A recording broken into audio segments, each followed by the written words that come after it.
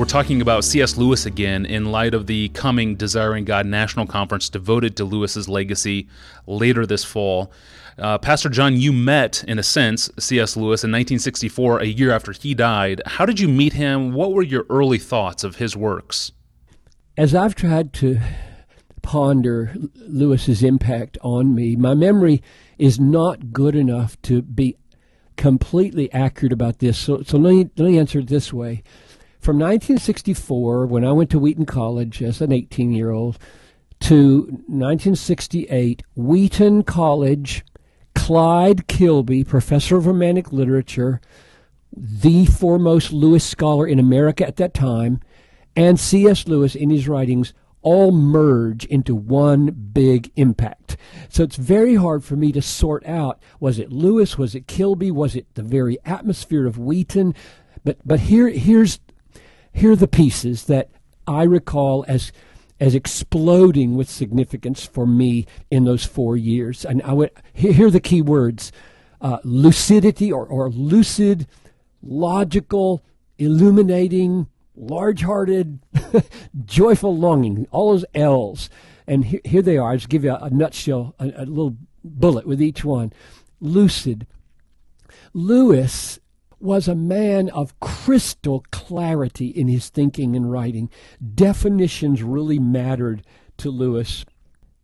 What you don't mean matters. So he made clear, here's what I don't mean, not just what I do mean. People get clear if you hear them say, I don't mean this and I do mean this. If you leave out the don't, you don't really get what they're saying usually. A whole worldview lies behind Lewis's crystal clarity. He loves to say what he thinks, and he wants you to know what he thinks. He's not piddling around with fancy efforts at ambiguity to leave you hanging in midair. He really has views of things, and he wants you to see them, and he's good at it. And secondly, there's logic. I was a philosophy minor at Wheaton. Lewis taught philosophy for at least a year at Oxford before he became professor of medieval literature, and he was simply brilliant in his relentless exposure of shoddy thinking. I had a teacher like that, Stuart Hackett at Wheaton, that I just loved because he took the law of non-contradiction and he applied it so effectively to all the views that vaunted themselves over Jesus Christ. Lewis saw holes everywhere in weak arguments, and he was amazingly constructive, not just destructive. In other words, when he wrecked somebody's argument, he was building something. He didn't take pleasure in just putting things down or getting things out of the way. He was one of the most constructive writers. And so it was this logic that I loved so much. We find reality. Lewis finds reality in all of its blazing, glorious, dazzling there-ness, and he wants to make it plain. He really believes there is a God, really believes there's a world, really believes there is logic that is above the merely opinionated minds of man. He's not just dabbling in sophomoric fascination with thoughts. He was serious about finding what's really there. He wasn't just searching. He loved answers more than he loved questions. He loved helping people know God, not just provoking them with uncertainties. It seems to me like in those days when I was at Wheaton, and even today, intellectual people tended to play a lot of games, and they thought they were being profound if they created questions in your heads that they couldn't answer. Lewis wasn't like that. He loved the church. He loved people. He wanted to help people with his mind, and he used his amazing logic for it. And the next one is illuminating. Lewis can't touch anything without shedding light on it.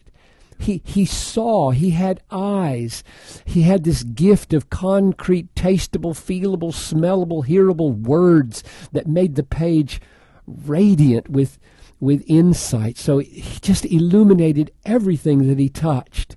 And two more thoughts. Large-hearted. Lewis saw the whole world as worth seeing. Everything was interesting to Lewis. Everywhere he looked, he saw something worth celebrating. He wasn't a crank. He wasn't a misfit. He wasn't a naysayer. He was a happy, large-hearted, capacious soul. And yet he believed in evil. He believed in sin. He believed in wickedness. But beauty dominated his eyes. He had seen war. He went to war. He got wounded. He knew what it was like to be a scholar in the midst of wartime. He wrote about it. But he wasn't soured by it. And so as I was a pretty sour teenager, I really was. I was hypercritical. I was ingrown.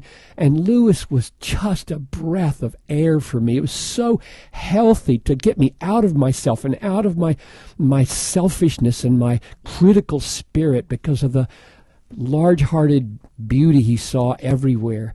And the last thing is longing.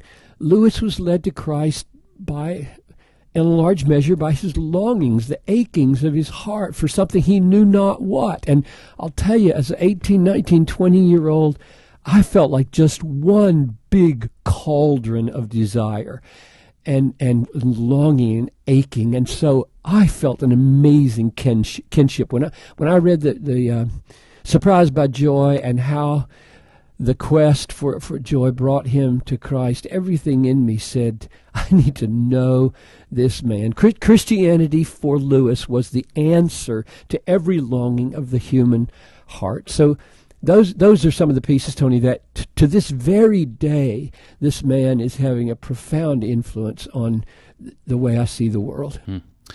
Thank you, Pastor John. We will be studying the enduring influence of C.S. Lewis later this fall on September 27, 28, and 29 here in Minneapolis at the Desiring God National Conference.